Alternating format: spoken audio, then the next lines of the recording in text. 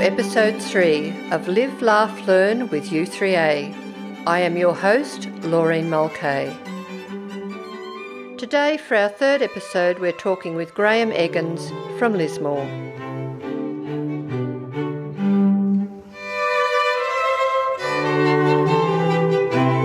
It's a pleasure to be in the company of Graeme Eggins, who is from northern New South Wales in the Lismore-Ballina area. Graeme is a member of U3A of 26 years, but he's done a lot in his life before that all started. Graeme, I hear that you had a choice at the age of 15 as to which career you attacked. Yes, that's right. I wasn't quite sure what I was going to do, like so many young people in those days when there were so many jobs you could take. It was completely the opposite to what it is today. So my mother took me into the education department in central Sydney to have a proper vocational guidance test, which that included, looking at diagrams of various gear wheels and saying if you turned the leftmost one to the right, what would happen to the one on the extreme right, opposite side? I had no clue. So I went through various tests, and anyways, the tester examined the results and said, well, you seem to be pretty strong in history and English. So really there's only two things for you, one of which would be a librarian or a journalist. How do you feel about being a librarian? I hadn't really thought about it. I said, well, yes, it sounds all right.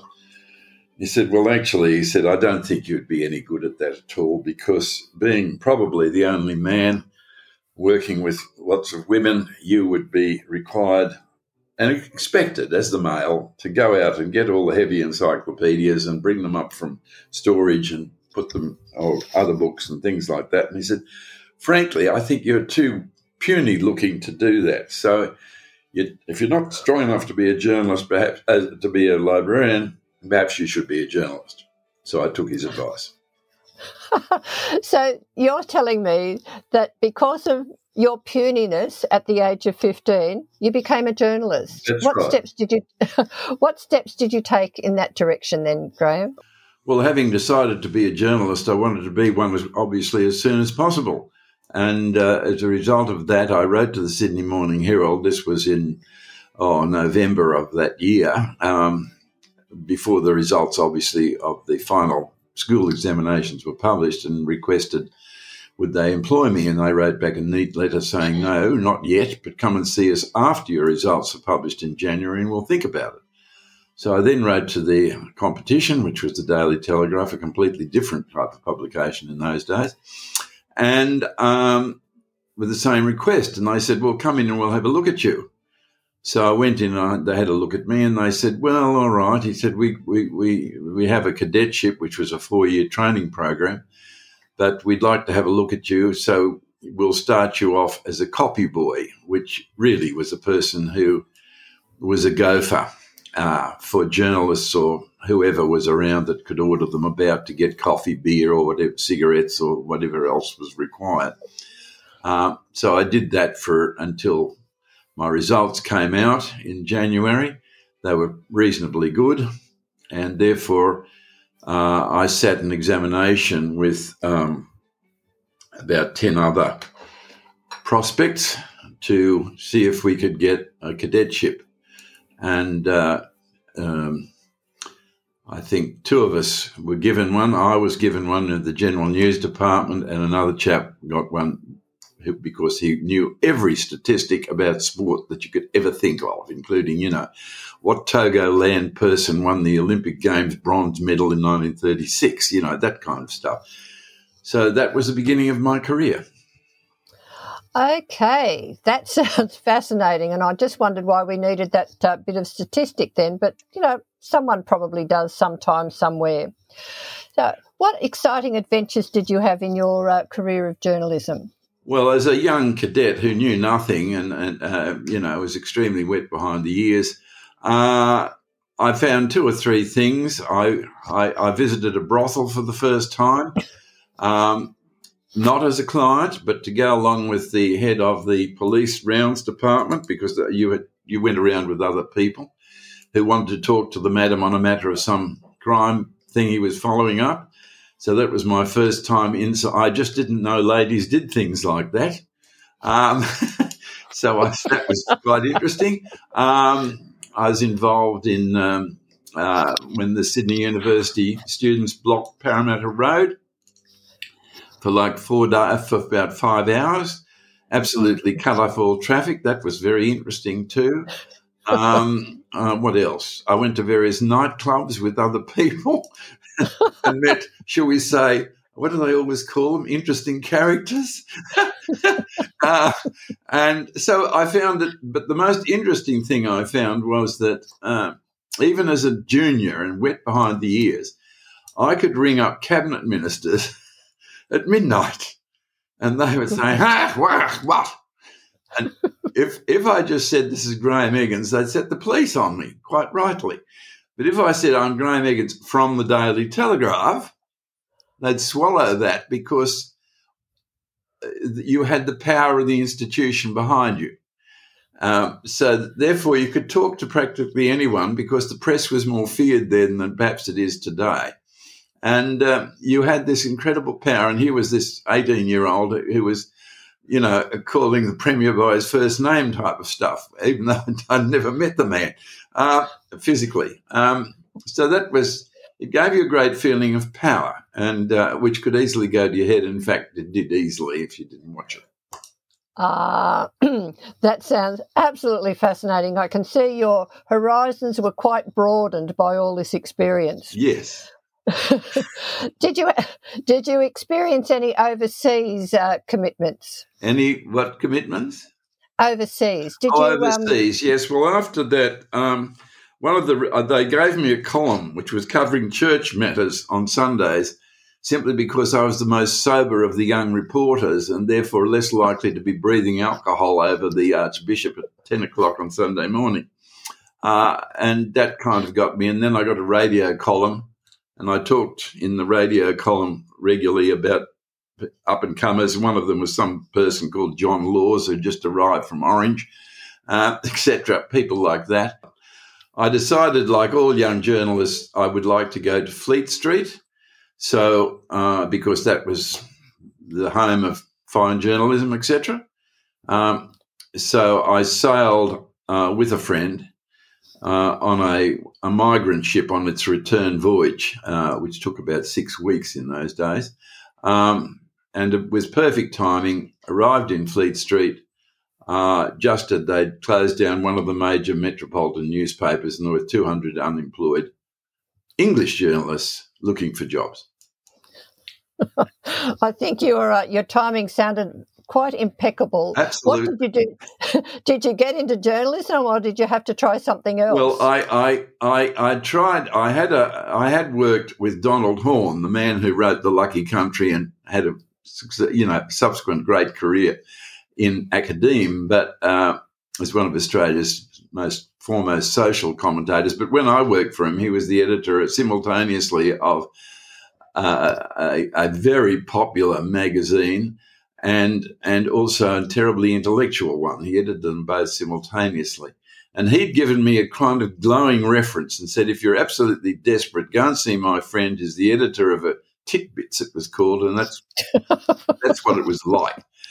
So I failed to get jobs anywhere, so I went to see the editor of Titbits, and which was full of page 3 girls, jokes about, I won't go on to what the jokes were about, and stuff like that. And he was very sympathetic, was impressed by the letter, and he said, look, I couldn't get my own son a job in Fleet Street or anything near it at the moment. He said, if you want to go up to the far north of Scotland, I could probably get you a job in the Faroes or something.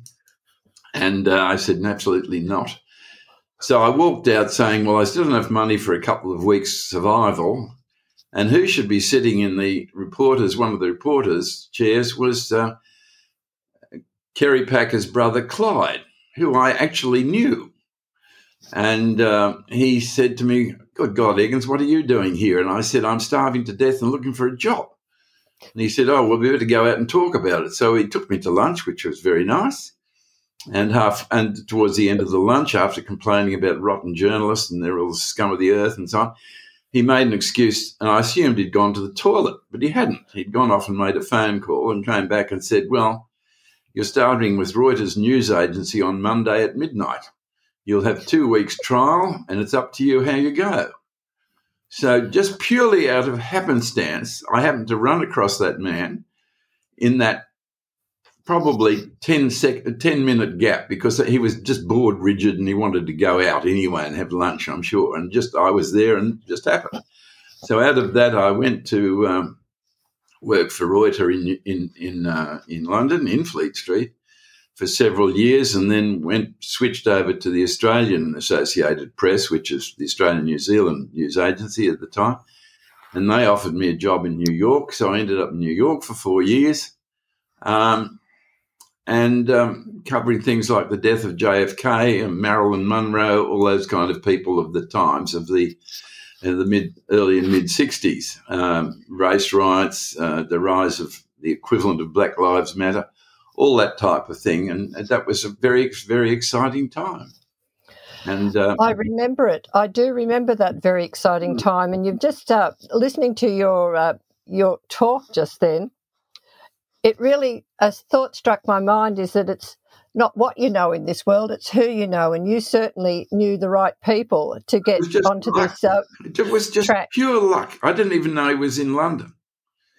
So this is life, isn't it? The luck of the draw, or the luck of being in the right place at the right time, seeing the right person. How wonderful. Absolutely. Yeah.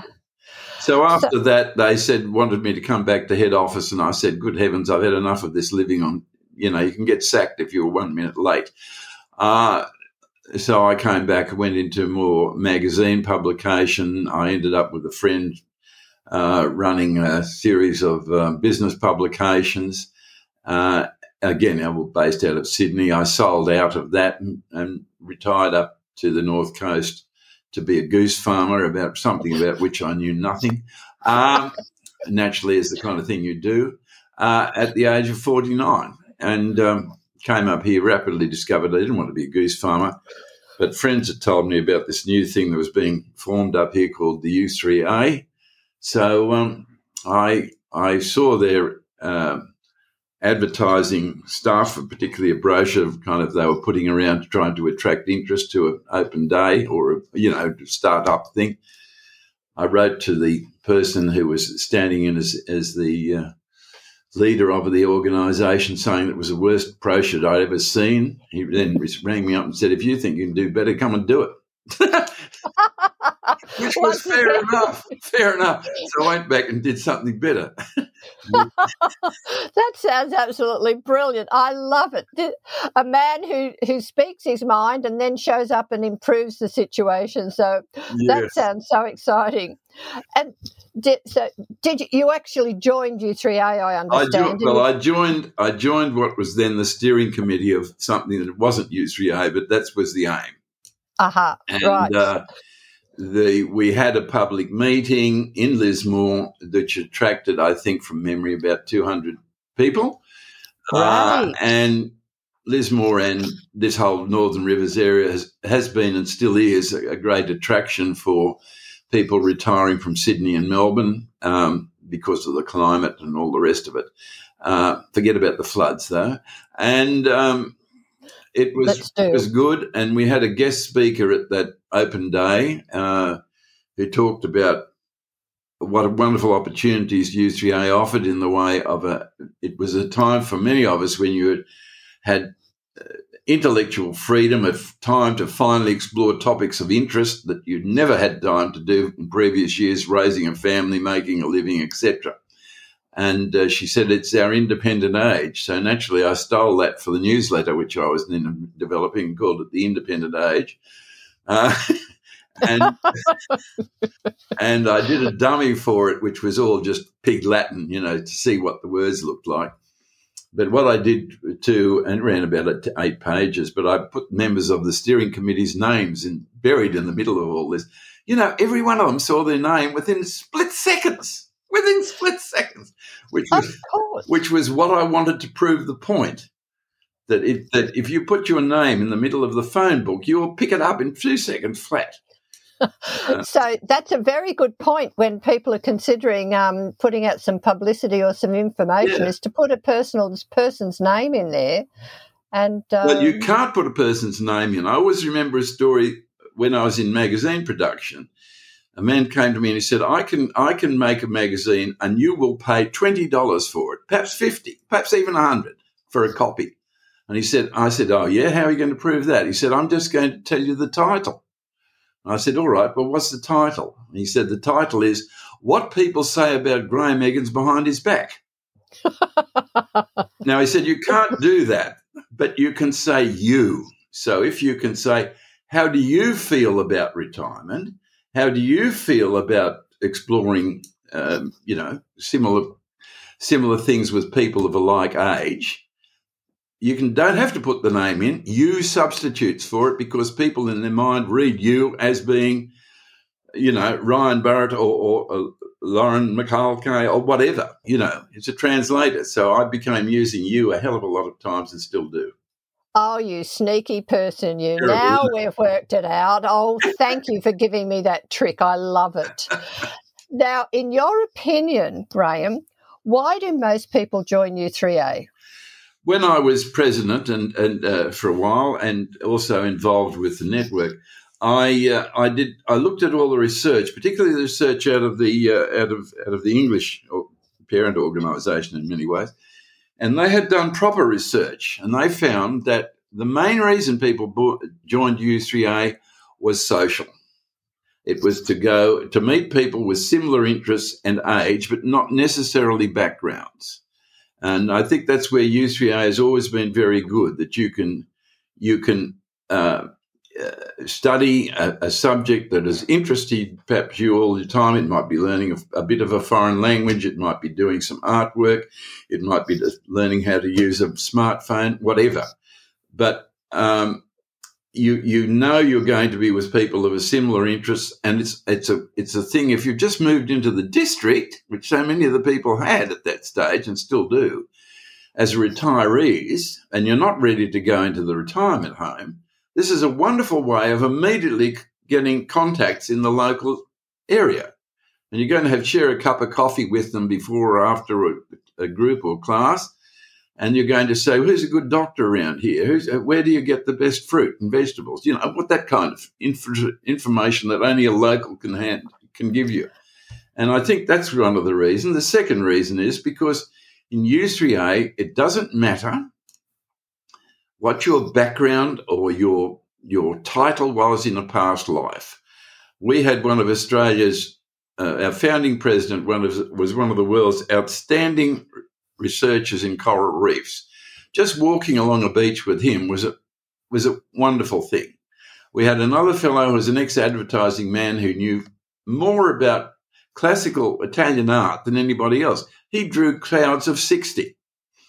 We had another fellow who'd been a rice farmer all his life, and he ran not about rice but on other topics, and he was very popular. It didn't matter whether you'd left school at 14 or you'd been a university chancellor. You were all on the same level. You were all first name, and that was really good. And I think one thing is U3As tend to be very dominant with females, but they do have a special appeal to single men and widowers, especially if they're not particularly interested in men's sheds type of work. They would rather do something else. And the final thing is, I think you can learn about cabbages, you can learn about kings, and you don't have to sit for a formal exam at the end of it. That is such a major point too. I think you've really hit on the important points of just friendships and connection with people, because nobody can be lonely with a U3A in their area or meeting new friends, especially when, as you said, going to a new town, retiring there. It's a big challenge to pick your life up and go to a new area, probably because you've holidayed there and you've enjoyed it, but suddenly to live there and to realise that you have to establish yourself and find a hairdresser and a doctor and a dentist. But friends are so important. They do enhance your life to a major degree and give you comfort and satisfaction. Yeah. I mean, you meet a host of wonderful people you probably would not have met any other way. That is such a major point. In fact, this is what life is, isn't it? It's a journey of finding all these new friends and enjoying their company and just having fun and learning while you're doing it. And so now, do I remember correctly that you had, while you were with U3A, you were teaching a radio hour? Yes, we had a member who's since passed who had on community radio, and we thought it would be a good idea to set up on community radio a U3A hour. So I'd had some radio training. I knew a lot of people in radio when I was a young journalist because I was interested in it, and I had a friend who was an announcer, both on radio and later on television. So I was always interested in that. So I said, well, why don't we have a radio hour, which was some U3A news. In other words, it was a thinly disguised publicity stunt for U3A. And that's what we ran that for a while, and then it was subsequent other people, had turns with it. It still persists. It's the trouble with some of these community radios is that they are not. It's impossible to do the programming the right way. I mean, we followed at one stage the kindergarten hour, and then we went into the lesbian half hour. I mean, there was no carry forward or back that you get in a professional radio station. And I was saying what we should do is just run smooth radio and just play a lot of 50s, 60s stuff or something, and with interruptions occasionally and perhaps interviews with tutors. But that never happened. Oh, it certainly sounds like something to consider in the future, because people do enjoy listening to conversations, listening to people share their knowledge and their experience. Like I've enjoyed listening to you. I've had a giggle all the way through this conversation, listening to all your antics as a new journalist. It's broadened my horizons, and I'm sorry that I'm now at this age where I can't go out and do what you've done, but never mind. I can enjoy it. You might get arrested. Oh dear, no. Hey, that would be a new experience. Never been arrested. I could. I'll put that on my bucket list, shall I? Yes. Why don't you? Oh, Graeme, it is such a pleasure to enjoy your company today. Okay. To hear your stories, and to just know that life is full of different opportunities. We just have to be open to them, grab them, and then go out and enjoy them. Yeah. So bye, Graeme. Bye-bye.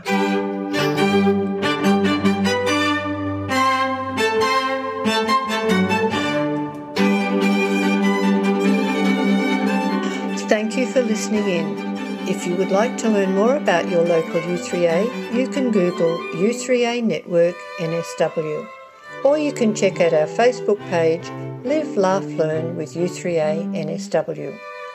And if you would like to chat with me on a future episode of our podcast, you can email me on u3answ.podcast@gmail.com. This is your host, Laureen Mulcahy, signing off. Until next time, live, laugh, learn.